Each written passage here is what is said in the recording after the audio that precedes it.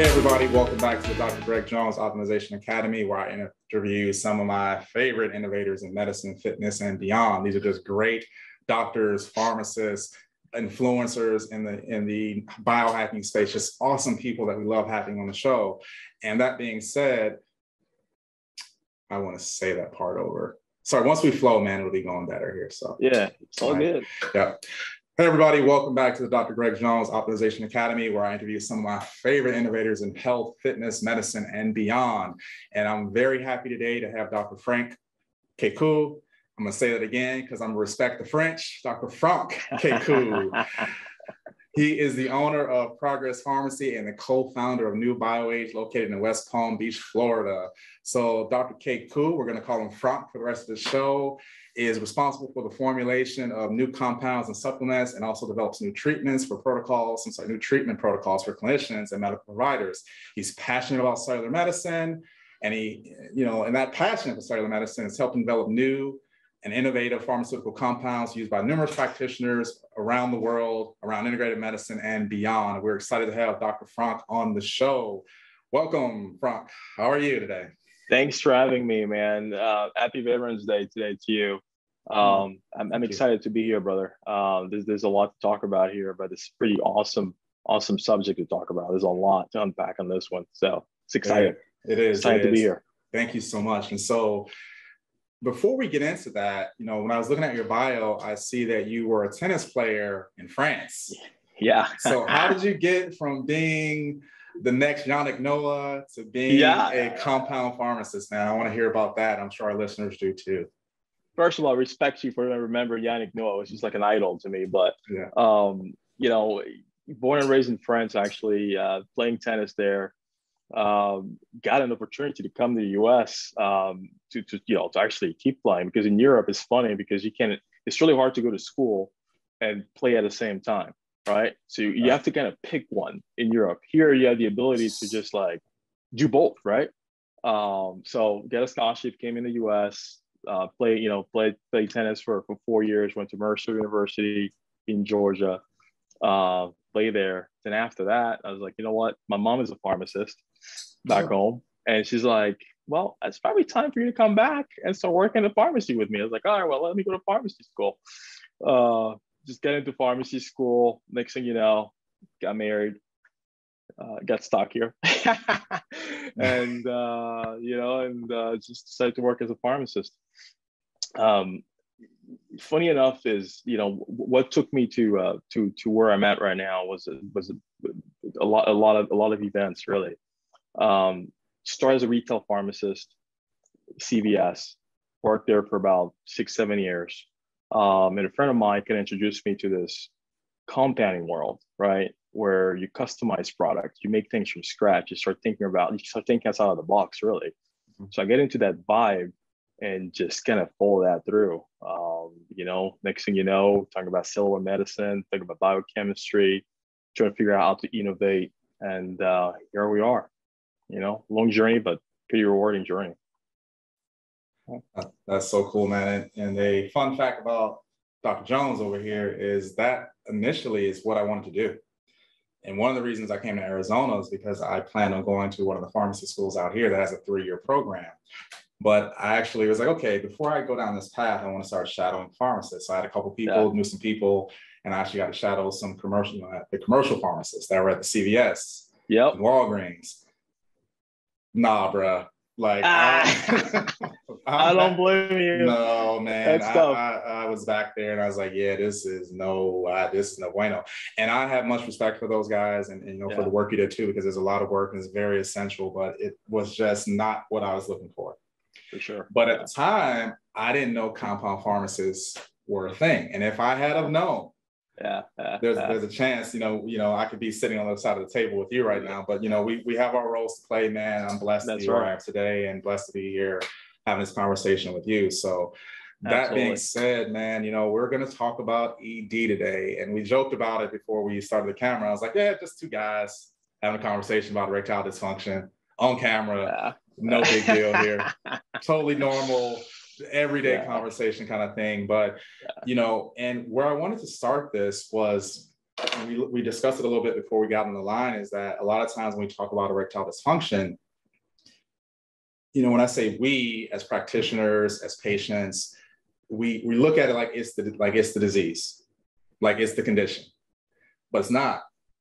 You know, it's a symptom, right? And it's not, you know, it's not like, okay, you got ED, let's just go after that. But sometimes if you go after that and just say, hey, here's a medication, then you never really fix the problem. You never go after it, right? And so now you're kind of stuck in this wheel, and it's perpetual. I'm sorry, stuck in this wheel, and it's perpetual, right? Because you can't get off of it because we never get to the root cause. So that being said, when your practitioners, your colleagues, when they discuss erectile dysfunction, how would you define that? It's same way. For us is a lot of education around exactly what leads to, you know, to ED, right? Because like you said, it's always the symptoms. There's a cascade of events that needs to happen to get you to that level, right? So we try to go to the root cause, the root cause of the problem really first, trying to identify what is causing it, because that will give us more visibility on what's treatment to utilize or what tools do we have that can kind of guide us toward helping the patient. But we got to figure out exactly, like you said, what is the reason why they're getting into this situation? Why do we have the ED? You know, why is ED a problem now? And we just try to track it back as far as possible, upstream, right? To see, is it obesity? Is it diabetes? Is it depression? We'll talk about it in a minute. Right. But that's the approach. You know, it's a step-by-step approach. Figure out what the root cause is, and then from there we just kind of figure out which way to go. There's a lot of tools out there. So, absolutely, yep. Now, would you say there's a difference, and this is just me as a practitioner on this side, is that I kind of look at the difference between the true erectile dysfunction where it's just not working versus a suboptimal erectile function. So as in, you know, there are patients who can get an erection, they just can't maintain it. Yeah. Versus the other side of the house where it's just not able to be affected at all. It's just not happening at all. So they're not really getting the even start of it, right?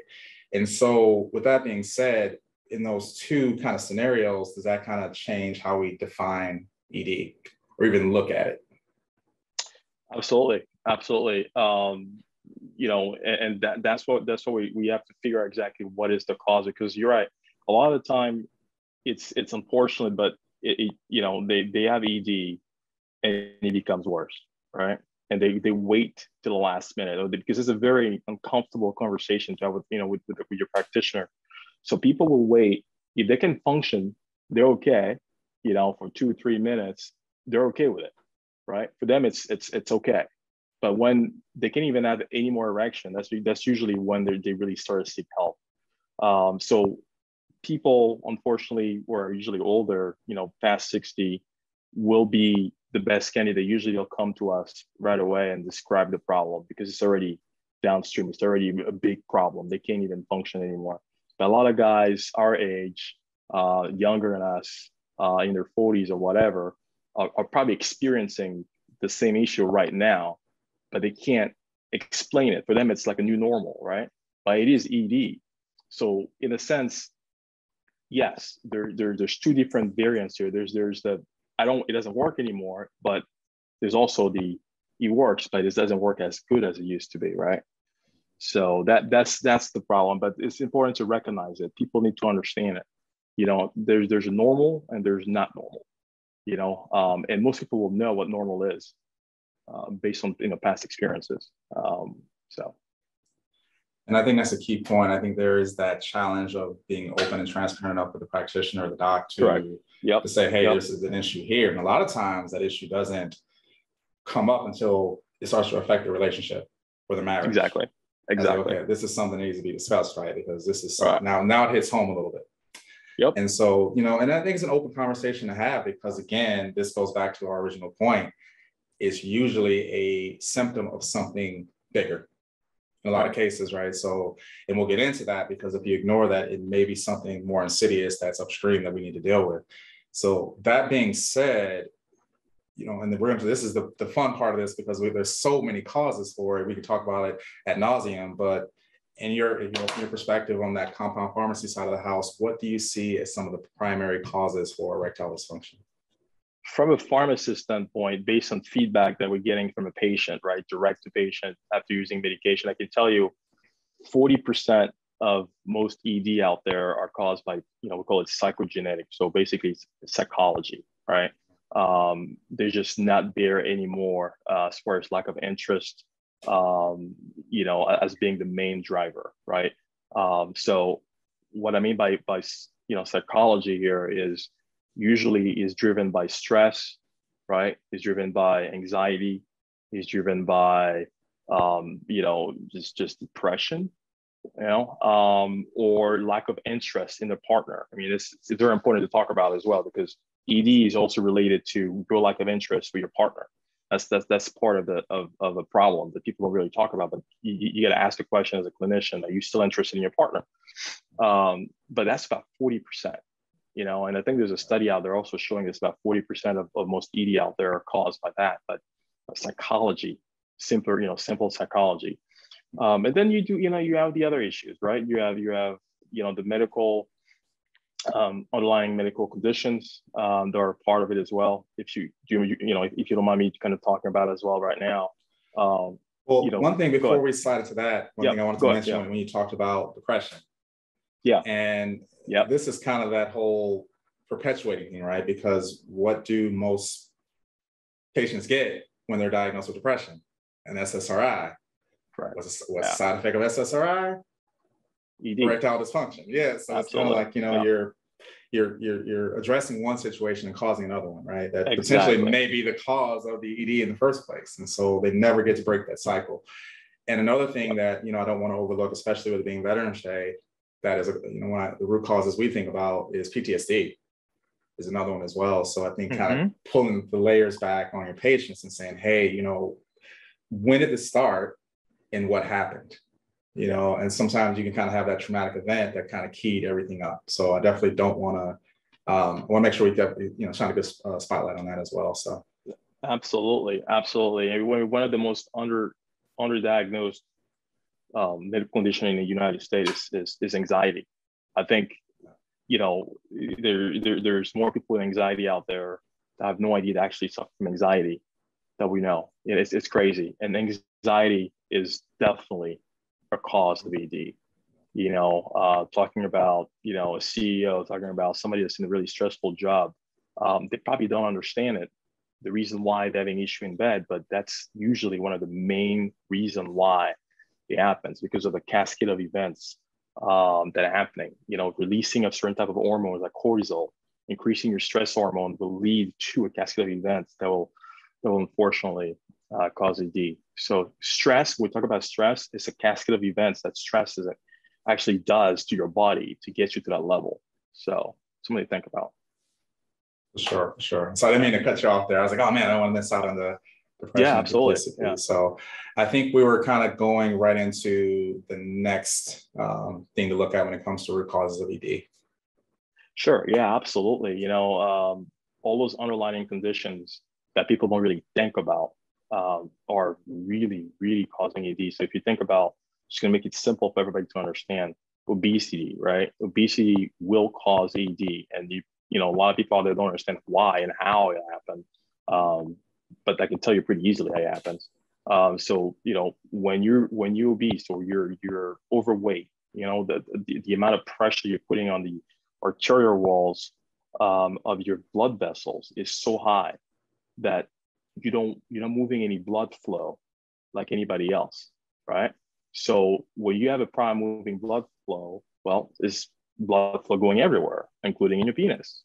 So that's the problem. So just think about it this way. So the more fat you have, the more pressure you're putting in your blood on your blood vessels. Same as hypertension, right? So if you have hypertension, it's the same issue. You're putting pressure, or you're putting a lot of tension on the walls of your blood vessels, which also will turn into less blood flow per se. So diabetes is one. Obesity is another one. Now there's even talking about people with asthma as well. I got to look it up, but people with asthma are also talking about having some issue with the ED. So that's another root cause. So underlying condition, just plain old underlying condition is one. Another thing that we also seeing quite a bit of course, as pharmacists is drug related, so medication related. You talked about earlier the SSRIs, which is the number one drug. Lexapro for a long time was the number one drug prescribed in the United States after Ambien, by the way. And if you think about how many people try Lexapro as a cure it all type of pill, you'll know that once you start Lexapro, it's really hard to get off Lexapro. But they don't talk about the issue that you have with Lexapro down the line. So that's one thing. So antidepressants will cause ED. Not all of them, but the SSRIs will do. There's a drug called Celexa, citalopram, which is the worst of all. I mean, people on Celexa, for example, will have a sperm count of 0 after taking it 3 or 4 months. But people do not discuss this with them. So I'm not trying to scare everybody out there, and we'll talk about it later on. But if you're on SSRI, there's a lot of options for you. But you have to understand that it is potential problem with ED. Another class of drugs are hypertensive. If you look at not all of them, so if you have high blood pressure, you're okay. But there's 2 of them, 2 classes of drugs that you have to kind of look into is any type of water or diuretic. So hydrochlorothiazide is one of them. The MOA or mechanism of action is not well understood of why you'll cause that. If you look at another one, for the main one, based on my experience, are the beta blockers. Atenolol, metoprolol, which is usually first line therapy for people with high blood pressure or some type of heart disease, are well known and documented for causing ED. So again, I'm not trying to scare everybody out there, but if you're on any type of beta blocker, including anything that ends with OL, which is metoprolol, atenolol, and such, just keep that in mind. It's possible that it might cause ED. So those are different type of drugs to think about because they do cause ED. Another one that people don't even think about as well are the PPIs, proton pump inhibitors. How many people take omeprazole out there? But again, the jury's still out on those, but there's a lot of documentation, again, showing PPIs acting in the blood vessels, right? It always comes down to what happened with the blood vessel. In the case of PPI, I believe it's something to do with nitric oxide that we'll talk about again towards the end, being shut down, as a source of blood vessel, because the blood vessel will need nitric oxide, and the PPIs will kind of shut that down, which will cause less blood flow. And that list is long, man. The list is long. We can't keep going. I don't want to scare everybody. No, and I don't think it's a matter of scaring. I think it's a matter of like information. Absolutely. Because if you're taking this medication, you're like, wow, okay, my mood may be better, possibly, and maybe my reflux is a little better, but I'm having issues now. Having issue. Absolutely. And not put two together. Absolutely. And I forgot one of them too. That's the androgen blockers, because a lot of people take them. Finasteride, right? So if you're losing your hair, you're a dude out there, you go online and you're trying to get to one of those websites and trying to get something for your hair because you're losing your hair, you're going to use low dose finasteride, right? 1 milligram finasteride. There's the androgen blockers, but again, that's a documented side effect is ED. So finasteride is one, dulasteride is another one, spironolactone. So something to think about as well. So that's a big one. Spironolactone is a big one, and because that's one of the medications that some docs will give their female patients for acne. Yes. Well, here's the oral spironolactone, and it's like, there goes, and it's slightly off topic. It is, but there goes their libido because now their testosterone is popping out.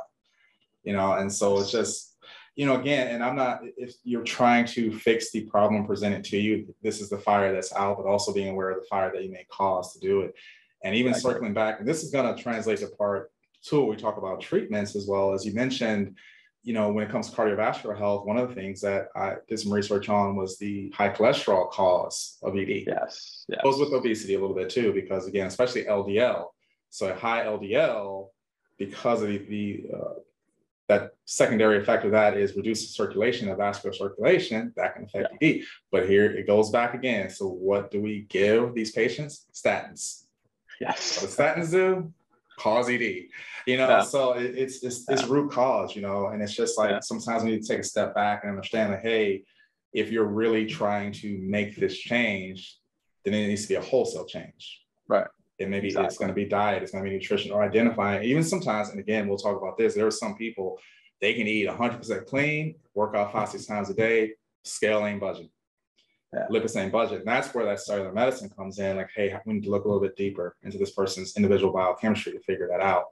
So that's a good one as well. And then I don't know if you've seen this one, but I looked at some studies that actually showed that cimetidine can actually lead to some ED cases as well. I don't know if as much as with the PPIs, but I did take a look at that. Not sure if you've seen that anywhere. I've seen that too. I wasn't able to really see the documentation, and you know, it was an interesting stretch the way they were talking about it. But there's absolutely is a possibility, but yeah, there's some documentation about that as well, which is a very well, you know, it's prescribed drug. A lot of people know about it, you know, so people taking it all the time without even thinking about it. But yeah, here's another one again, you know. Yep. So induced ED is huge. It's huge, you know. So it's important to, you know, for the guys out there to talk to their prescribers, you know, and a lot of them will not listen to them, but the docs like actually understand this thing, you know, and that's different, you know. So yes, sir. And then kind of trying, you know, as we go from the psychogenic to the vascular, I think another, and then also the pharmaceutical cause of it is the hormonal cause of it as well. So obviously if there's going to be low testosterone, but something you mentioned earlier was cortisol, and not, you know, ignoring the effects of cortisol on ED. And then there's a few studies out there that are taking a look at on thyroid as well. You know, hypothyroidism, even hyperthyroidism potentially being causes of it as well. Absolutely. Thyroid is so important. It is 100% linked to ED. Because if you look at thyroid, you look at, you know, if you look back to your Krebs cycle, right? You know, if you go back to your Krebs cycle and you look at the role of TSH and T3 and T4 and thyroid in general, and that is affecting everything downstream of that Krebs cycle, you know that it will affect ED. If there's any type of imbalance in that cycle, downstream, a lot of those hormones will be affected, and that will cause ED. So thyroid is huge. You talk about that. Cortisol obviously is part of that cycle. You talk about testosterone. I don't know if we talked about it already, but that's unfortunately, but it is a big deal. It is a big deal for guys out there. So something to think about as well, you know. So yes, sir. Yeah. So you know what? Another thing, I didn't mean to cut you up. Another thing I've been thinking about too. So another thing I've been thinking about too, because I think it's about to come out, you know, very soon. But non-alcoholic liver disease is one of the biggest issue in the United States right now. And people are now starting to talk about it, but I can tell you right now, it's affecting more and more people. And that's a direct relationship to what we put in our body, food, right? So that's also a link to ED. Liver disease is a link to ED.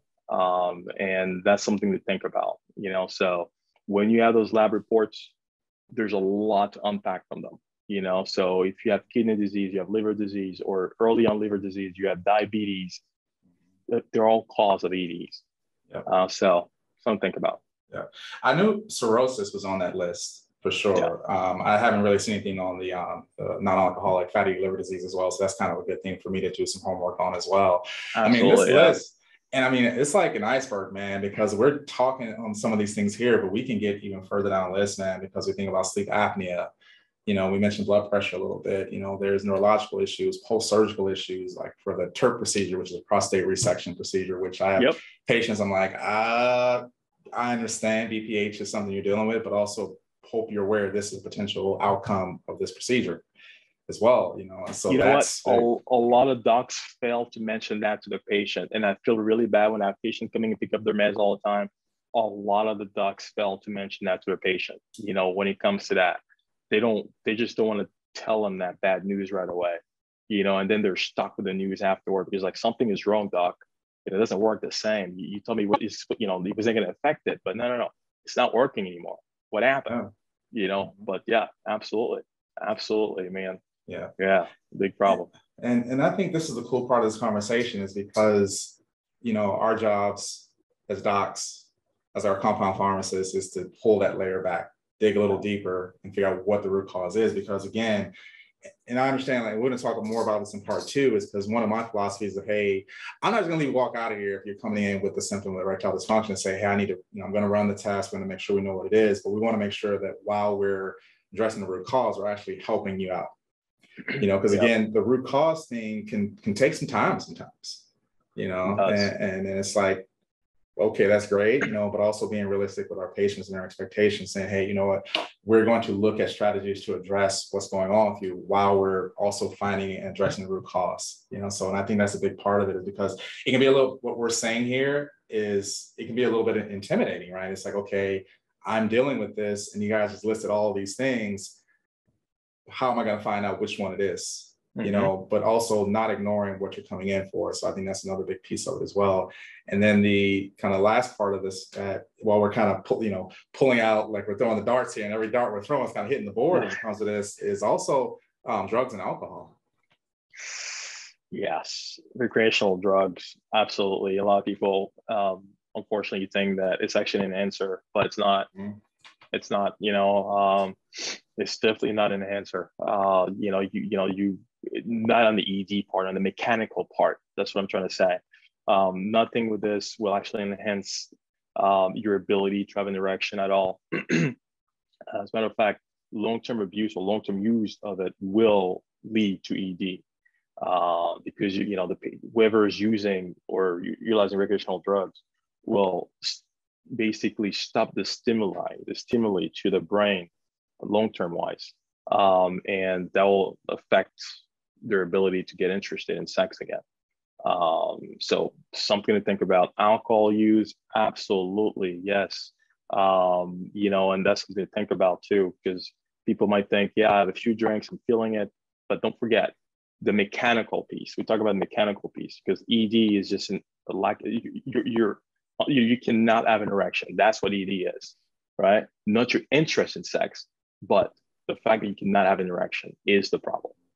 And alcohol will cause ED. Absolutely. Yeah. As far as the drugs, marijuana, cocaine are well documented for it, so which is one of the main drugs that people abuse, unfortunately, but yes. Another thing is, you were mentioning that mechanical piece of it, I thought about, we mentioned how androgen deficiency can lead to ED, but also let's not forget about androgen excess. So these are your long-term steroid abusers, right? So anabolic steroid users, right? So how that can eventually affect the hypothalamus. Sorry, good Lord. Pause. Especially your long-term anabolic steroid users, because that excess testosterone, that excess estrogen can actually lead to hypothalamic dysfunction. And now you have that hormone deficiency. So it's kind of like too much leading to too little, but also figuring out strategies how to correct that, so we can't just ignore the too low, but I think the too high has to be also identified as well. It's the symphony, right? It has to be in the symphony to make that happen. And you totally nailed it. It's just the balance of the hormones is huge. And I'm sure you see a lot of patients going in there with long-term use of SARMs, long-term use of anabolic testosterone or whatever. And now they're like, hey, doc, it's just not working anymore. But that's exactly what you just said. It's a long-term use of those hormones are now causing this effect. But yes, that's something that needs to be addressed as well. It's sitting here, it's just crazy how many things can cause ED. It's unbelievable. You're like, my gosh, yeah.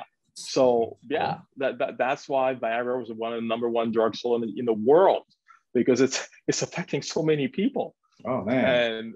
And by the time somebody comes to you as a prescriber, it is a real problem. You see what I'm saying? It is a real problem. Yeah. And again, we look at all these, and not even sidetrack myself, something as a naturopath I can never not mention is that nutritional deficiencies. Yes. So zinc deficiency, selenium deficiency, vitamin D deficiency, how these can also contribute to that, right? But when it comes down to it, if there is a takeaway from this, is that we understand, I want to say the number is around 40 to 50% of men over 40 experience some form of erectile dysfunction. And the number's huge, you know, and understanding that the takeaway from my perspective, and I definitely want to get yours as well, is that if you are experiencing this, don't ignore it, because it may be a sign of something worse.